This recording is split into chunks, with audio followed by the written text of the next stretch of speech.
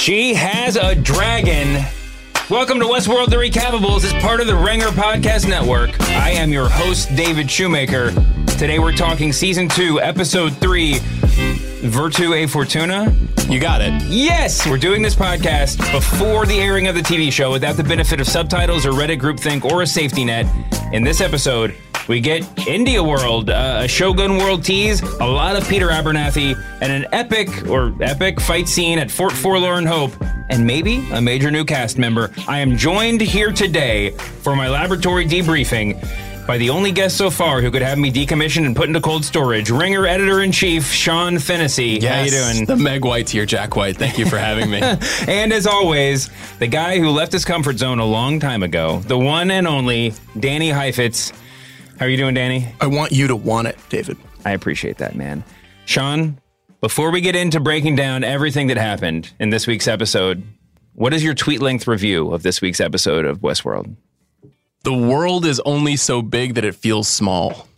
I like that. That's really good. What we're going to be talking about, of course, this week, and probably now for every week after this, is the world outside of Westworld. And we don't just mean whatever weird version of Hong Kong on the moon that we saw last time, but Tiger World, Shogun World, Colonial World.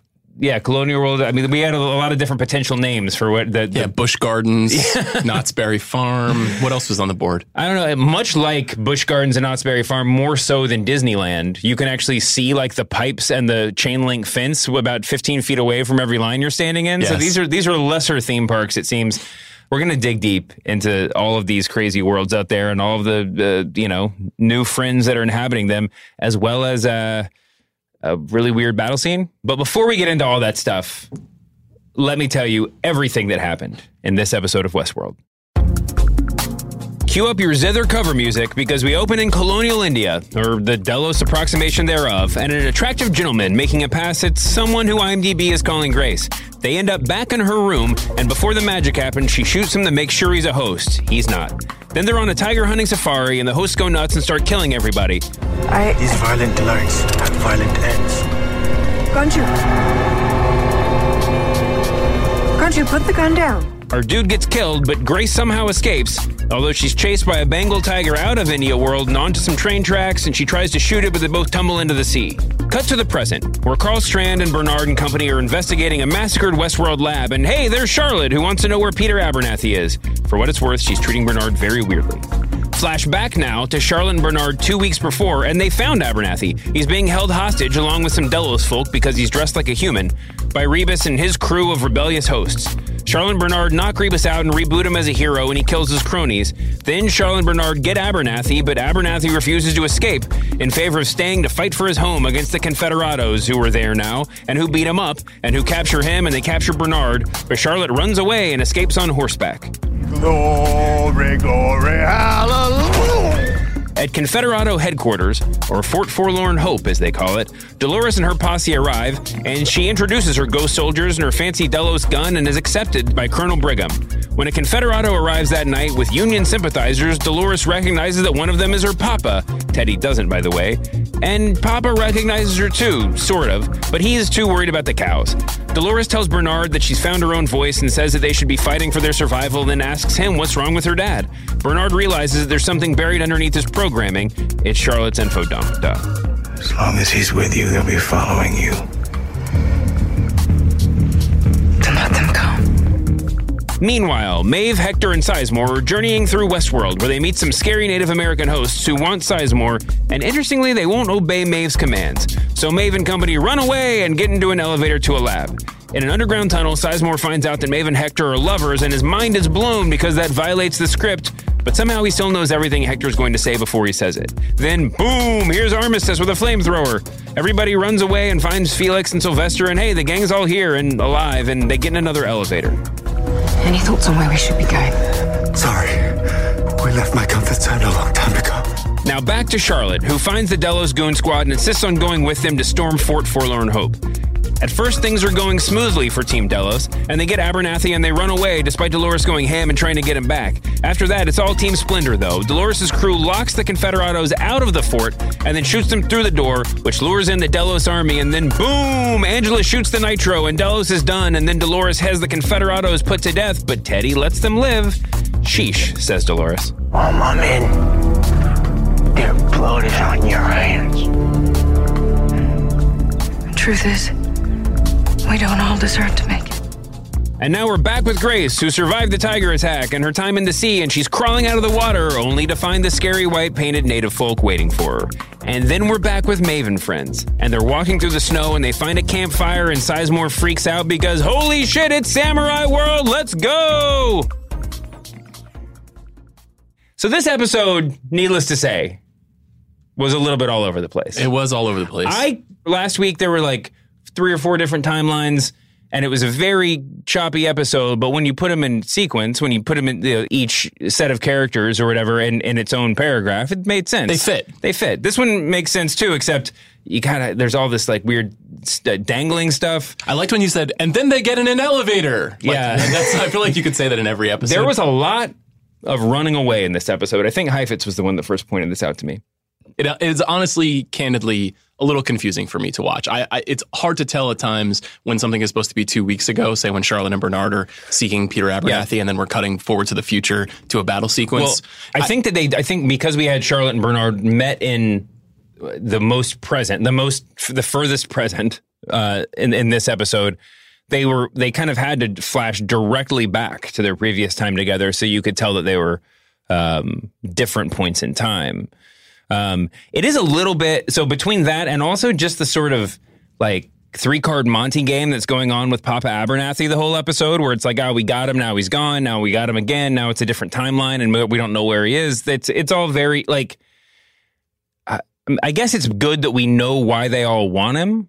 It is in this time of Avengers Infinity War. He is kind of the Infinity Gauntlet of this show. You know, they have now made him seem so meaningful as to be slipping through people's hands at all times, and also seemingly all powerful, though we don't totally know why he would be all powerful. Yeah, it's an interesting storytelling choice that they've made. It's mostly effective. It's just confusing because it forces you to make choices to say, oh, well, he got away, or somehow this person got away, or Bernard not being able to totally figure out how to get underneath whatever's going on inside Peter Abernathy's robot brain. Yeah. I found a little confusing because Bernard is an all-powerful robot.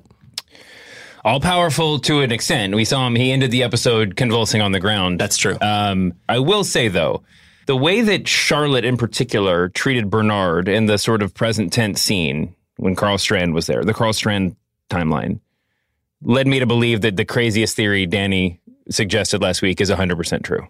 Which is what? Danny, break it down quickly. Can we break it down? The theory, in essence, is that the Bernard that wakes up on the beach in the first episode and is with Strand and Hale is actually Teddy's consciousness inside Bernard's body, and that for some reason someone has swapped it into the body. Frankly, I believe that. But the one that I think we saw evidence of this weekend was that Charlotte and Strand and everybody else know Bernard to be a host. Yeah, so that the way that's a separate thing that Daddy ties together, but the way that she was treating him when she was just like, "What about you, Bernard? Do you remember anything?" Yeah, yes. And like elbow. It was very like it seemed very clear. And we know from season 1 that they're not afraid to telegraph what seems to be fairly obvious to us. So there's definitely plausibility in play. I don't know. This is an interesting episode to talk about, though, because some of the things that happened are really fun and we've been anticipating. And that's what I wanted to get into in this week's big idea. The big idea this week, season 2, episode 3 of Westworld, is the wider world. We opened up with just a straight up, a Lost style, here's what's going on in another dimension scene. So let's talk a little bit about Tiger World or Colonial World, whatever you want to call it. Did we learn anything from our time there that affects if we never go back, or do we learn anything that affects what we know about Westworld overall? I think so. I think we learned that the hosts in every world have some sort of agency now, right? Mm-hmm. And we weren't really sure that would be the case. We weren't sure if this would be restricted entirely to Westworld or if it would affect Shogun World, which we were made aware of because of trailers, and now this other world that we didn't know anything about, but we know the hosts have turned on the humans and have this new narrative probably that Ford created. We also know that there's just in general, there's a very wide world out there. In episode 1, they said when they found presumably what is this tiger that was chasing Grace. I'm going to keep air quoting every time I say her name, by the way. The tiger chases her, jumps into the sea, and then in episode 1, a tiger had washed up on the beach, and they said, "Oh, that we have tigers in zone 6." What was it, Danny? In section 6, section 6. Whatever. And so we know that there's this many worlds out there. Now we get an idea of what one of those worlds is like fleshed out. At the end of the episode, we got a tease for Samurai World, Shogun World. I can't wait till we decide on what to call it. That was just a very, very brief tease, although we've seen a lot of that in the trailers. Trailers are not spoiler territory to me, for the record, but, and everybody's been talking about this since last season when we saw samurais practicing their swordplay in a Delos lab. I think the most striking thing was how quickly Grace was able to escape certain death and find the tunnel leading out of Tiger World. We don't know if it was an extraordinary effort crossing the English Channel or if she just kind of swam for half a mile. Well, not even that, but before that, I mean, she ran from a place where they had them Bengal tiger hunting. So this was a set up spot. And seemingly she ran away from a tiger. Again, that was that was the first runaway. Ridiculously long time. Right, but I mean, the tiger could have been slow hunting or who knows. But the fact that she was able to run any distance and get to the concrete construction zone outside of the world was pretty significant, right? And there was a tripwire was the only thing keeping people from going out, so they would alert someone. It also, I found it fascinating because watching the first season of Westworld, whenever there would be some sort of man in black mission where he was out wandering in the desert, or when Wyatt's group is out wandering in the desert, you got the sense that this was a really expansive space for Westworld to exist in. When young William with Logan tied up, they went in search of the edge of Westworld, right? Yes. And it took them days and days or some incredible amount of time to find it. Lisa Joy, the showrunner, approximated it's about 500 square miles big. Westworld. Yeah. And so somehow Grace is able to reach the tip of the other world. We're going to get back to Grace in the next segment here. But I want to want to hone in on the India world or Tiger World or whatever we're going to call it. Do we think that it's a smaller world, or is this just a plot? Is this a storytelling contrivance and that's it? My gut is the latter. My gut is that theoretically all of these parks would be designed in the same fashion and that they'd all be expansive and they're all owned by this multinational global corporation. Sure. They're meant to replicate one another the same way that Disneyland replicates the size and scope of California Adventure. Yeah, I think you could make we're not going to spend too much time on this, but I think you could make a compelling case that the adventure that you're looking for if you're going to colonial India is a more contained one than the one you're going to in Westworld. So maybe if you have a half-sized island, you could do that there, right? Everything you do in Tiger World is you're being led around by servants or, by someone. Yes. By guides. So, it's conceivable that you could just be following your stage directions in a much smaller place, right? Theoretically. Yeah, theoretically. But I think that for the purposes of telling the story, it makes the most sense to stay in worlds similar to Westworld, even as we venture outside of Westworld. You're absolutely right. Right? If they just had a throwaway 5-minute scene in I don't even know what it would be. If you're living in a video game or something like that, then that would be deeply confusing. The story of Tron is essentially creating a new kind of reality and letting people bask in it. And you'd think that would be the highest possible appeal. When we hear about VR technology, we don't hear about it taking us back 500 years. We hear about it taking us into the future. So there's something notable about how people would choose to spend their leisure time essentially living a history book rather than and also forward. Moving. You're talking about VR, moving in real life and interacting physically with real things. Yes. Right? Yes. There's a much you could make. It seems like you could make a lot more money and spend a lot less if you just put everybody in a Barca lounger and put a video camera on their head or put a video screen in their eyes or whatever. The overhead is quite high in this world. Yeah, the overhead and over length and over width and everything else. This is a very, very big world, and that's what we've come to know. I guess that's all. That's all there is to say about the wider world. Let's move on to this episode's big questions. First question of the week is a very basic one. And by the way, all of the questions this week are very basic. There's not a lot of deep philosophical questions this week. We'll get into a little bit of that discussion as we go. But the first one is, who is Grace? It's kind of hard to look at her not hard to look at her, but it's hard to look at her climbing up on the beach without thinking and wondering, what is this going to mean?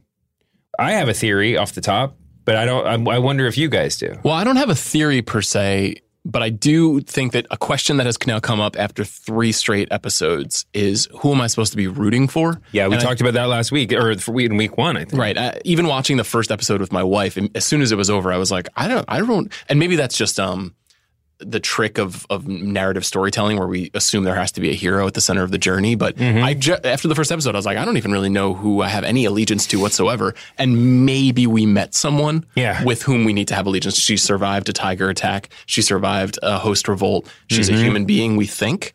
And she's also like a compelling television actress, and those people often get our allegiance. Yeah. So that struck me as, I don't know if it's necessarily a theory that she is our hero, but it's plausible.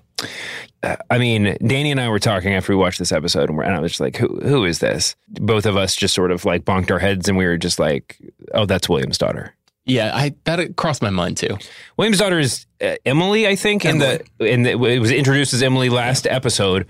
But one of my favorite things about Westworld season 1, one of my favorite little, like, Reddit found this, and I thought it was just incredible, was the dude who was cast, I don't even know his name, and there's no reason to, but the random actor who was cast to play Wyatt in the blurry Wyatt flashback scenes. He had a beard and everything else, but if you looked at his IMDb page, clean shaven, he looked exactly like Dolores. Like, they look like they could be twins. Wow. I think that's good news for him. Well, yeah, but also it's like I don't care if this is true or not. I believe it, that they were just like he has to be a dude in the flashbacks. We're going to find the actor that looks most like Evan Rachel Wood, you know, and it's you know, and it was just as a cool, and it hardly mattered, but it mattered. And do we think Grace looks like Ed Harris? Huh? Do we think Grace looks like Ed Harris? Is that your point? But Grace looks a lot like the girl who played the daughter last episode. Okay. It's like they don't look. People grow and they change the way they look. If you look at their IMDb photos side by side, you're like, yes, they would be cast as mother and daughter, or like old and young Grace. Right. When we share this podcast on Twitter, we'll be sharing a photo of Danny Heifetz at age 5 and Danny Heifetz today, just to prove your point, David. And we'll just put a photo of Mike Francesa as the third one for just the evolution is complete. Back after this. So it's not rocket science. It's, on one hand, it's just she's the right age based on how old the daughter was in the flashback. And then also just this character just has to be able to tie some plot stuff together. And William's daughter would do a lot of that. One, she would give William a purpose that he doesn't really have because she blames him based on the story he tells. She blames him for leading his wife to suicide or driving her there. So their relationship is extremely fractured, so that would give him some purpose. But she would also really accomplish a lot for the plot because she would presumably be a huge shareholder in the company or the heir to a lot of shares, the controlling stake.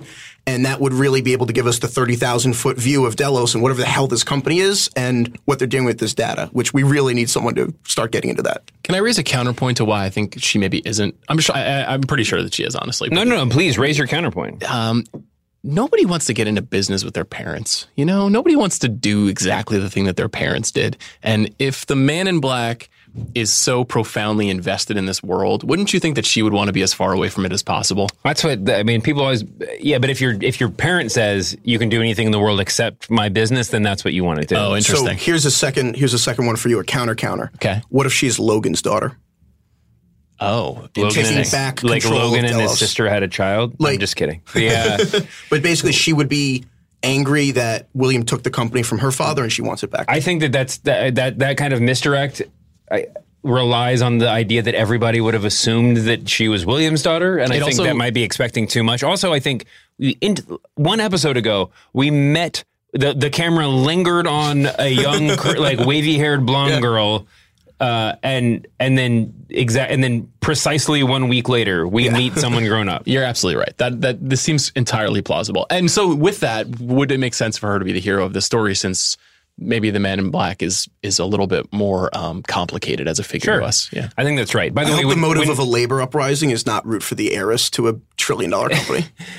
When her hiring was announced on Deadline.com, it would said the piece said, Grace, who will be played by Katja Herbers, is described as, quote, a seasoned guest in Westworld whose latest visit comes at the park's darkest hour. She knew her way around the park. And then literally she knew her way around the park because she knew right how to escape. And like there was she didn't run out of the forest and say, wait, where the hell am I? She made a beeline for the train tunnel or whatever. You know, I mean, she knew where she was going. I'm glad that she came back. I feel like I want this to be part of a bigger narrative. Everything needs to be part of the story as a whole, not just like, here's what it looks like. Here's an example of something going wild somewhere else to sort of underscore the fact that the hosts have gone amok. I think that this show is in desperate need of a figure like this around whom they can build some sort of narrative story because of so much of that Wyatt Dolores stuff that we'll talk about, because of the lack of consistency in the Maeve story and a lot of the like, oh, look, we found our old friends aspect of everything that Maeve does. Maeve doesn't do a lot of stuff, right? And a lot of long arc sort of stuff, or at least she hasn't so far. And you're right. That makes it hard. She's the natural protagonist, but it's a little bit hard to root for her actively right now. Yeah, we know that her quest is purposeless. We know that her desire to be reunited with someone who isn't real is like ultimately sentiment and not strategy. Let's just go ahead and talk about Maeve right now. The second big question of the week: did Maeve do anything worth talking about on this episode of The Recapables?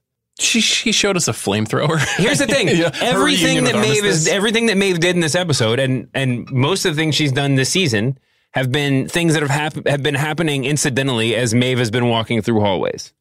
Right? She encounters a thing, and we learn something about Westworld. But Maeve's arc herself is her taking a very long journey to find her daughter. When Grace, whether or not that is her name, can seemingly like run 500 miles.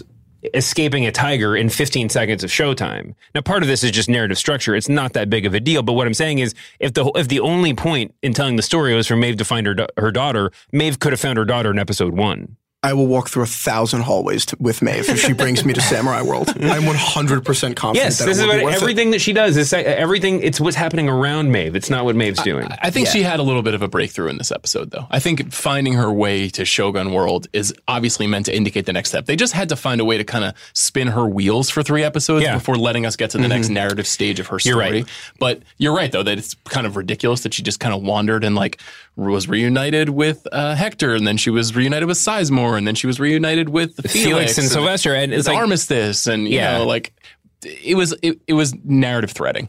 It would be great if like either Felix or Sylvester had gotten their legs blown off, or just like there needed to be like some level of like stakes. Yeah. I think instead it's every single character from the finale is now alive and reunited in different groups. I do think this doesn't really explain what you guys are saying, but I think from the showrunner perspective, I think in the new intro this year, there is the mother clutching the baby that is almost certainly supposed to represent Maeve. And I think that, to your point earlier about whether her relationship with her daughter is real or not, it's programming. You know, what is the difference between her loving this daughter of memories and you loving, like, you know, a child? Like, what is the real difference there? And I think that her developing a maternal instinct and really this instinct to connect with people beyond her is probably at the root of why she's randomly meeting up with these people. Agreed. And they are doing a good job of interweaving some significance into these scenes. And the scene in the riverbed, I think, is worth discussing just a little bit more deeply for 2 reasons. One, she has, upon seeing the Native American, the first guy, she has a flashback to that guy, I guess, killing her daughter in a previous go-round. And then 2, she tries to control him and fails. 2 separate issues, but, you know, I think that the flashback thing is an issue of consciousness, and as much as I pushed against it, I think in the first episode we did, I feel like more and more I would not be surprised if this season became a conversation about maybe Maeve is more fully awake than Dolores. My gut reaction upon starting the season was that was too complicated a question to ask about Dolores. Is she not fully awake? I know we're not in the Dolores portion of this conversation, so we're going to get there. I'll hold my answer. But anyway, Maeve's flashbacks, I think, are, you know, there is the fact that this is happening, and then Bernard, I guess, had a flashback earlier too, in some sense, so that might have just been a narrative technique. But what do you think, Danny? What do you think about her inability to control at times, and if you have anything to say about the flashback, that too? So I could be wrong, but I don't think she's ever failed to control a host until that moment. So it could be one specifically because the relationship she had with that dude and the background there could be one explanation. Meaning that revealed a weakness in her? Yeah, that maybe she isn't exactly. The other one that I'm also leaning toward is actually that it's actually something related to actually all the Native American hosts at large, that they actually are very different from the other hosts. In the pilot episode, the Man in Black kidnaps that poker dealer who's Native American, and he scalps him and says there's a lot of wisdom in ancient cultures. And that is, I mean, you can see that is on HBO Go. That is the thumbnail for the first episode in the whole series, actually. Now, that was supposed to be a much bigger character throughout season 1, but the actor who played that character, Eddie Rouse, actually passed away after they filmed it, and they had to completely rewrite everything out of respect for him. So I really believe the Native American cultural aspect of this is going to play a much bigger role in season 2, and I wouldn't be shocked if part of it extends to the Native American hosts are actually quite literally differently wired than the other ones. Yeah, and we saw it in the first episode of the season when Carl Strand has the Native American host's mind read on the beach. He has the maze tattooed on the inside of his thing, and they're just like, I don't know what the hell this is. Yeah. What's a better metaphor for like the Doomed Delos squad than like quite literally disturbing Native American burial grounds to like start the season? The theory that is not true that I would just love for the clusterfuck of the whole thing was that if it turns out the Native Americans are just humans and that they've just been hanging out in Westworld the whole time. Well, we know that that's not true. We've seen the scalping. It's okay. There's some of them could be human. I think there is definitely, this isn't a theory so much as a broad metaphor about Westward expansion, colonialism, totally true. The way that essentially like white power and money tries to conquer other worlds. Yep. And there's no doubt that they're leaning heavily into that storytelling this season. That said, for all of the literary references we've seen, it would just make me happy if the main literary basis for the show was the Sneetches, and it's just people like going back and forth between humans and hosts like in a big circle. That's all I want. That would be confusing. That kind of gets back to episode 2, how this went over our heads, but the conversation between Maeve and Dolores and about what the journey should be actually was in many ways a veiled criticism of white feminism of sorts and a diversification of a lot of conversations. You got to clue me in on this stuff. Is there anything you sent me a photo the other day of was it Zahn McClarnon's character Achida, who is the Delos representative that met with Logan in episode 2 in the nightclub along with Angela, who we know to be a host. We know to be a host, but what was that picture from? I think he has a huge role coming up. He's featured in a lot of the trailers. He's in a lot of face paint, but I think that is going to be the same character, and that he. Where was it when he was in the white paint? Where was that from this episode, or was that from a flash forward thing? It's from trailers. Okay, it's from the trailer. All right. And I'm not 100% sure if he's the same guy on the beach in the first episode. No. I don't think he is, but we'll see. But anyway, he's going to have a bigger role. This tribe will have a bigger role. And we'll see whether or not Maeve has anything to do with this, or is this just introducing a totally separate narrative line for us to follow. The third big question of the week is the Battle of Fort Forlorn Hope. What happened? What were the stakes? And what was the point of all of that stuff? It was a weird battle. I was really confused by it. Part of it was an issue of expectations. It had all of the trappings, and it hit at the exact right minute mark of the show that your penultimate episode of Game of Thrones for the season big battle would have happened. So it sort of like jostled you into this, like, am I supposed to be caring about this a whole lot? Because leading up to this, I didn't care about this at all. And then when you see all of the Delos crew storming in and they're stupid, just walking up and dune buggies, and I don't understand this technology situation at all. This is $1 trillion corporation. This is how they're seeking to wage war on the product that they created. Could you not just drop a giant bomb on this thing? Yeah, I guess if they're trying to preserve their literal intellectual property, the fact that if they blow something up, they lose that product. Sure. Oh, and I guess Abernathy's there, and they have to. I don't know. There's a lot of reasons why, but it's also like, come on. It just was not a very expertly composed battle. You know, the way that even just watching it, it just didn't make a lot of logical sense. No, and then when the Delos crew eventually just got. I mean, it's not spoiling anything if you've seen the episode to say the Delos crew basically got lured up to the wall and then exploded. Yes. But somehow, as they're all outside engaging in like gunfare with a bunch of muskets, like the other team has muskets, you've got submachine guns, but they're still sort of like held at bay. But two dudes just get through the wall and grab Peter Abernathy and run off. And there's no one there to stop it except Bernard, who falls in the corner. And Dolores just happens to see it over her shoulder and is like, oh, damn, and just goes out and starts shooting at them. But even she can't do it. It all seems just like everybody was so ineffectual in this fight scene. Danny, you're itching. What do you need to say? I love this show, but this scene made me feel really stupid. And this is my award for like the dumbest humans of the week, but I'm just going to have to do it now because Go for it. It was like the show gave me 2 giant middle fingers for loving it so much, because when these mercenaries show up on the beach in the first episode, you're like, oh my God, these are badasses. Yeah. So when I'm like, oh, they have to extract Abernathy, they have to do the raid. And I'm like, oh my God, this is going to be crazy. It's going to be like SEAL Team 6 and a Bada. They're going to have their silenced P90s and night vision goggles and all this stuff. And they're like, no. What if we just walk across an open field in the middle of the day to the front door. And then when we get like halfway there, we'll start opening fire as soon as we definitely know they can see us. And then you know what? We're going to have like cars roll up, but those cars won't have doors or windows or window shields. And it's just like so insulting if you've ever played Call of Duty or like know that like snipers exist, or like if you have a brain. It's actually upsetting because this show demands such a...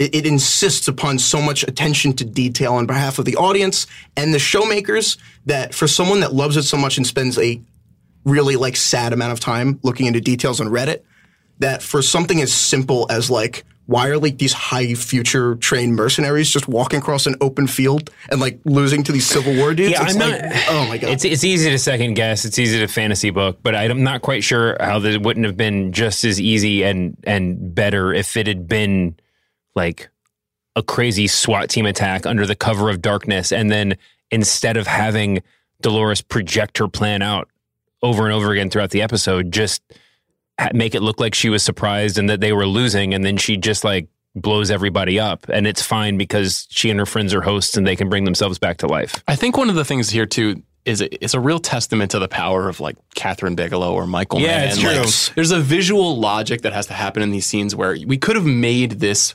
plan to attack the Confederados make more sense if it just was executed a little bit more differently. And the fact that it's just kind of confusing and a little ugly to look at, honestly, totally true. that it actually takes away from the power of the storytelling. And you're right, Danny, completely. Like, this is a show that sometimes thinks more is more too often, and a lower stakes plan would have made for better storytelling in this case. And I actually don't usually feel that way about this, but this one in particular, I think we're all kind of scratching our heads. And also, I just, as someone who like really believes in this show a lot and really thought that season 1 was a lot of prologue and season 2 you're going to get the set pieces, like if on paper, like mercenaries attacking a Civil War fort, like how can you screw that up with HBO's budget and $10 million an episode? And like 2 years after HBO did Battle of the Bastards, which is like one of the most realistic and gruesome depictions of war I've ever seen on any TV show, to 2 years later get this like A&E made for TV reboot nonsense. When I'm like this is just, it's below what HBO has set their own bar at.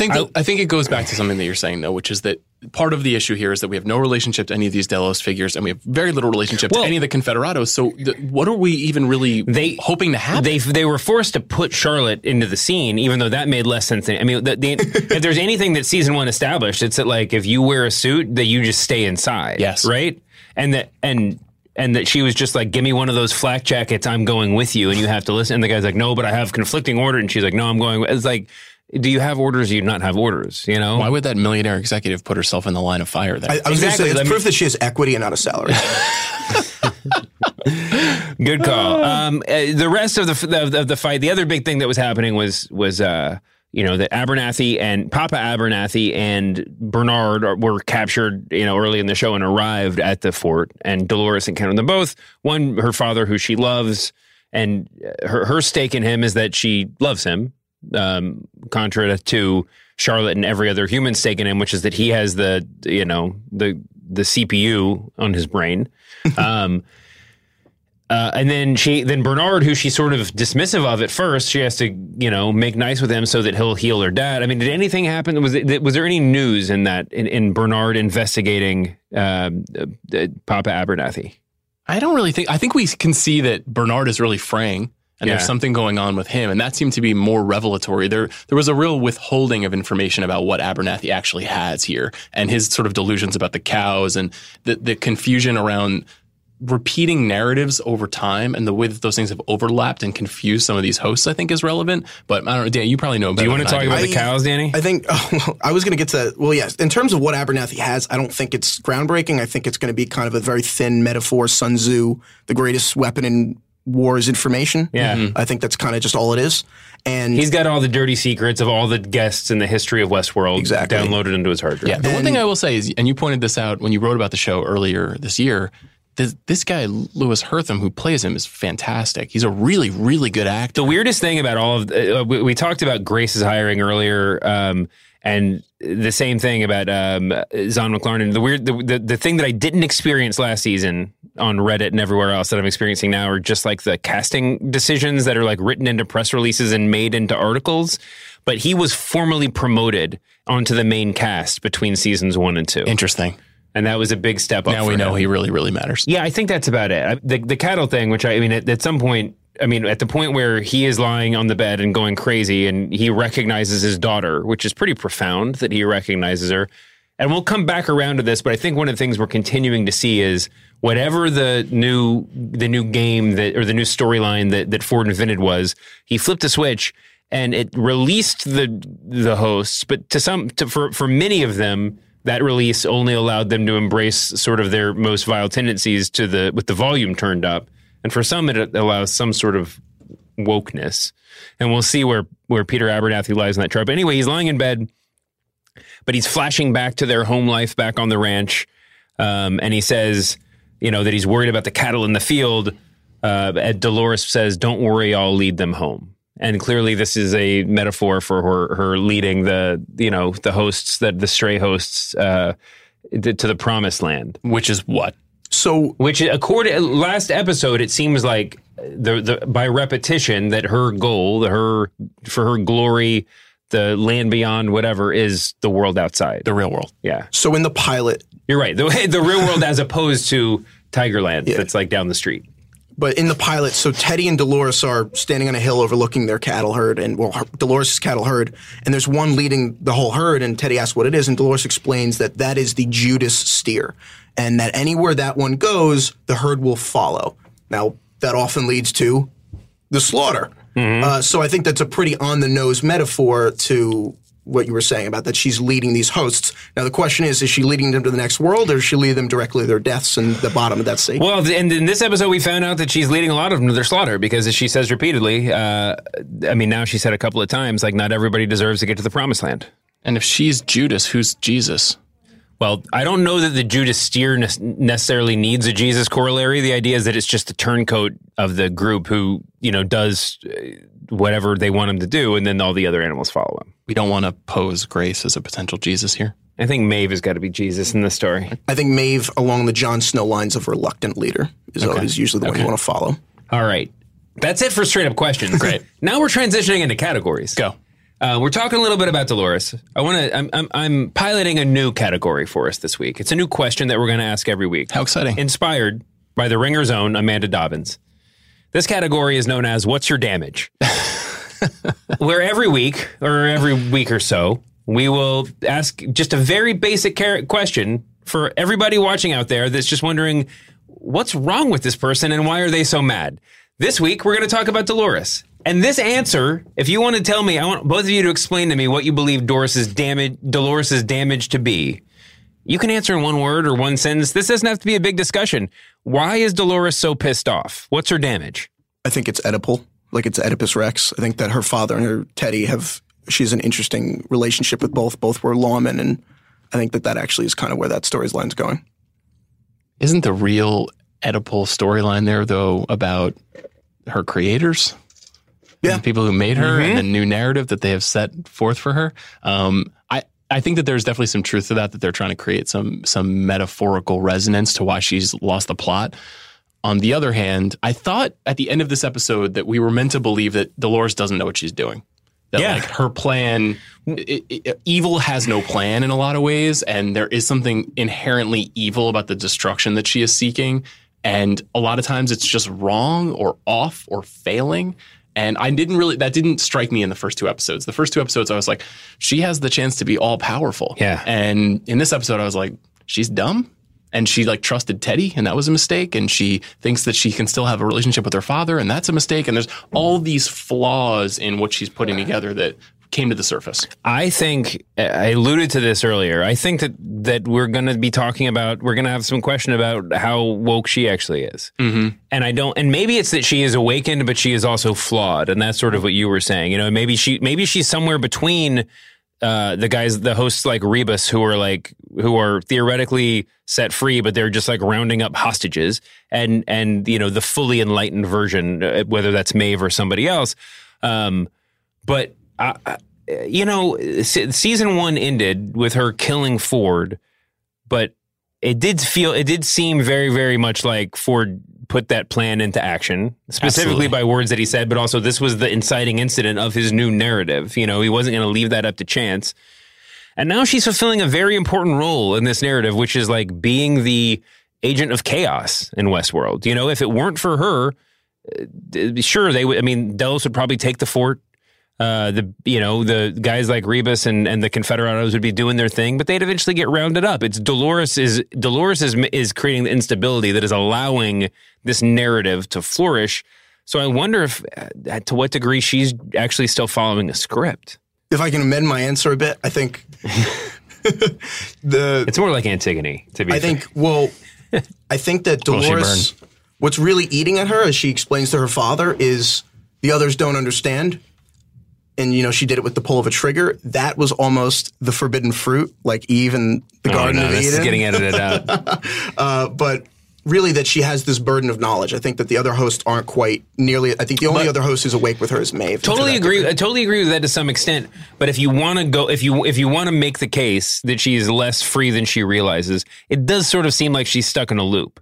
Like she's saying the same. She's saying the same "I'm awakened" catchphrases, like in some repetitive way every single week. It doesn't seem like she's evolving beyond where she was in episode 1. This was the first week where I felt like this was clearly a false prophet narrative. Yeah. That was how they were positioning her. And it's like, this is potentially extraordinarily self-indicting. But did you ever have a job where your boss is standing in front of you and sketching out the vision for what you're trying to do? And the whole time that person's speaking, you're like, this guy's full of shit, man. I've been doing that with you this entire podcast. I know, Danny. This is why I say it. And there is a version of that happened with her in this episode. And Teddy has given her the side eye to let us all know that that's how we should be feeling too. Yes.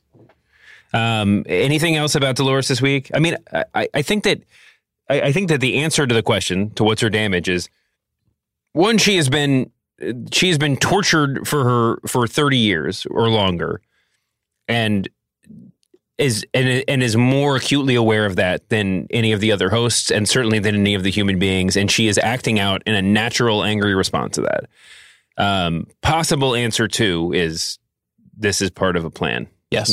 She's following a script. All right. That's what's your damage for this week. Thank you, Amanda. And thank you guys for listening. And now it's time for the awards. The first award for the biggest or most shocking reveal has to either be Tiger World or Shogun World. I mean, I guess if you want to, Shogun World was the, shocking little stinger on the end. Tiger World was more of a reveal, as a big thing. But is there anything else we should be talking about? I think that the entire Grace concept is a pretty shocking thing, but I thought that was a cool narrative sleight of hand to show us Tiger World before Shogun World. I thought that was smart and impressive, and we were all completely disoriented watching the show at the beginning because we were like, what is this? Yeah, and your mind's trying to remember if there were like peacocks in Japan, and you're just like trying the whole thing is like you have to work, and that's important. Now you'll get right into Shogun World next episode unless we do an hour of the Man in Black. I mean, I guess anything's possible. Or maybe another world. Maybe we'll be in Antarctica world, that we don't really know where they're going to take us. What world would you like to go to, Sean? If you could build Westworld, you can only go backwards in time, and you have to wear period clothing. I like 1994 Seattle grunge world. I think that would be fun. I would kind of there. I would do Halo 2. We have to keep moving. Award number 2 for the week. Best quote or monologue, I guess. This episode, if you want to get into some of the stuff Dolores said, there was some stuff. But like I said, she's been fairly repetitive. This was pretty light on the big picture exposition that makes you feel like you're in philosophy class. So, Sean, what was your quote of the week? I had one second place descriptor, which is calling the Colonel described Dolores as a flaccid plum. Yeah, fantastic. Which was that was actually quite a turn of phrase. My favorite quote was from Bernard, "This world is just a speck of dust sitting on a much, much bigger world. There's no dominating it." And I think that is subtextual and textual about this whole show. It was interesting because it was a really profound line that was immediately undercut by Dolores. Now, again, who knows to what degree we're supposed to respect what Dolores has to say, but she follows it up with, I've been outside. It's a bunch of people trying to survive, and look at us. We're basically immortal, but we're not even trying to survive. And she was like, there's beauty in what we are. That's the sort of most profound thing I feel like she said this week. Yep. There's beauty in what we are. Shouldn't we too try to survive? So yeah, I thought that was an interesting sort of back and forth there. And we're seeing, this season is a lot about kind of call and response. It's not just someone saying a profound thing. It's someone saying a thing and someone else saying like, but I've figured this out in a different way. It's a great point. I don't know, Danny, did you have a quote this week? Other than making flaccid plum my new Twitter bio. Yeah, go ahead. If I'm just going to pick Rebus after he gets his Madden sliders changed and he's like, "Wait, I'll escort you." Just because we all laughed while we were watching it. And I just remember in that moment thinking, wait, why isn't this show funnier? Yeah. And I do kind of wish that if there was something of a sense of humor slider, by the way, more moments should be like that. My quote of the week, and I liked, you can get some interesting conversations out of Felix saying, "We left my comfort zone a long time ago." Charlotte's sort of wry comment, "Bernard, you made it out alive. Didn't think you had it in you." Like, there's stuff to be said. My favorite quote was also Rebus, right after they turned up the hero and the crack shot, the chivalry bar, yeah. And he said, "It's such a role playing game at this point. It's awesome." But he said when he's shooting all of his old buddies, he screams, "I'm just heeding my convictions," and it's just like I just love that. This whole show is about heeding convictions, but that showed just how fickle the entire enterprise is. All right, one more award. Our weekly award, the This Maze Was Not Meant For You award for Dumbest Human. Danny alluded to yours earlier. It's you want to tell us one more time who it is? It's SEAL Team Delos for walking across a field in a formation that wouldn't win a game of dodgeball. And then using cars that are like the cars you drive on a golf range to pick up balls. I think that's my vote too. You can make the case for Grace. John, do you want to make the case for Grace? I don't. I'm ready to root for Grace. I would make the case for Charlotte. The decisions that she makes in the episode, her breathless getaway on the horse, followed by her desire to enter the war zone. I thought all of that stuff was slightly confounding and more like an effort to just keep Tessa Thompson on the show because she's such a powerful force. But the choices that she makes were pretty dumb. You can make the case for Grace for trying to take on a tiger with a gun. You can make the case for Felix for just being Felix. I think the big winner for Dumbest Human this week was, yes, every member of SEAL Team Delos. Danny, do you want to hit us with any crazy theories or reality or stat updates from this week? Yeah, sure. We hit on a lot. So the title of the episode is Virtù e Fortuna. Did I get that right? You got it right. That refers to The Prince by Machiavelli. The SparkNotes version of that part of the book is Machiavelli says a lot of life is randomness, luck, and things that are out of our control, but strong leaders should have the skills and ability to get what they want anyway. Dolores hits on this a bit when she says to Bernard, "There is beauty in what we are. Shouldn't we too try to survive?" Not great for the humans.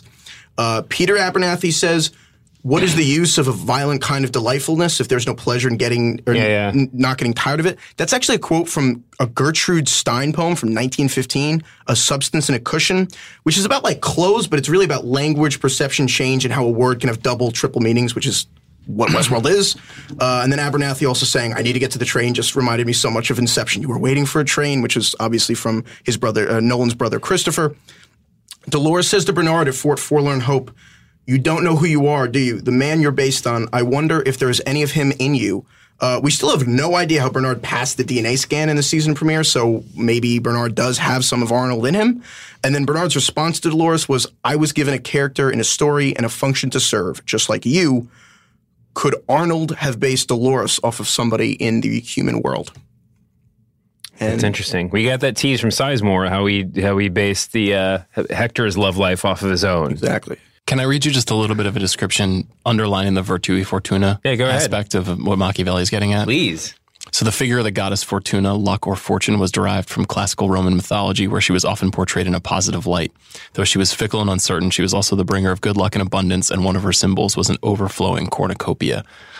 Is Fortuna Dolores? Maeve? Grace? I don't know. think about it. Huh.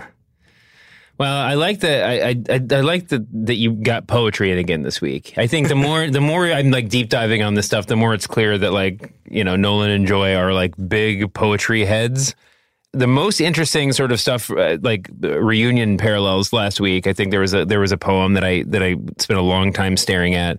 Obviously, there's a lot of poetry built into this. Maeve's last name is Millay. I don't think that's any accident. Anyway, thank you guys for doing this. Wait, we didn't talk about the Seven Nation Army on a sitar.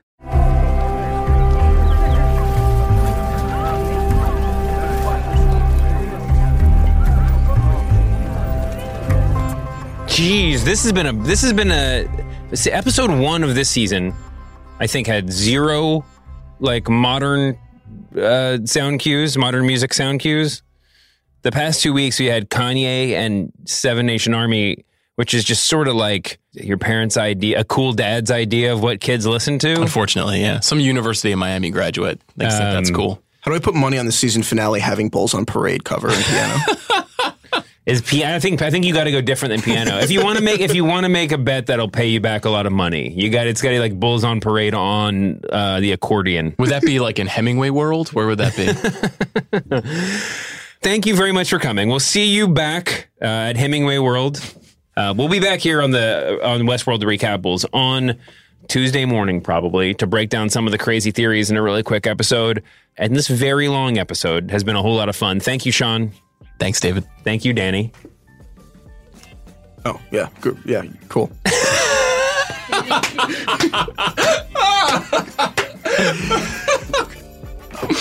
Podcasting. I almost made it. Am I fired now? To podcast. Fired now? Someone whispered freeze all motor functions to him before I gave him that cue. All right, thanks everybody for listening. We'll be back here soon.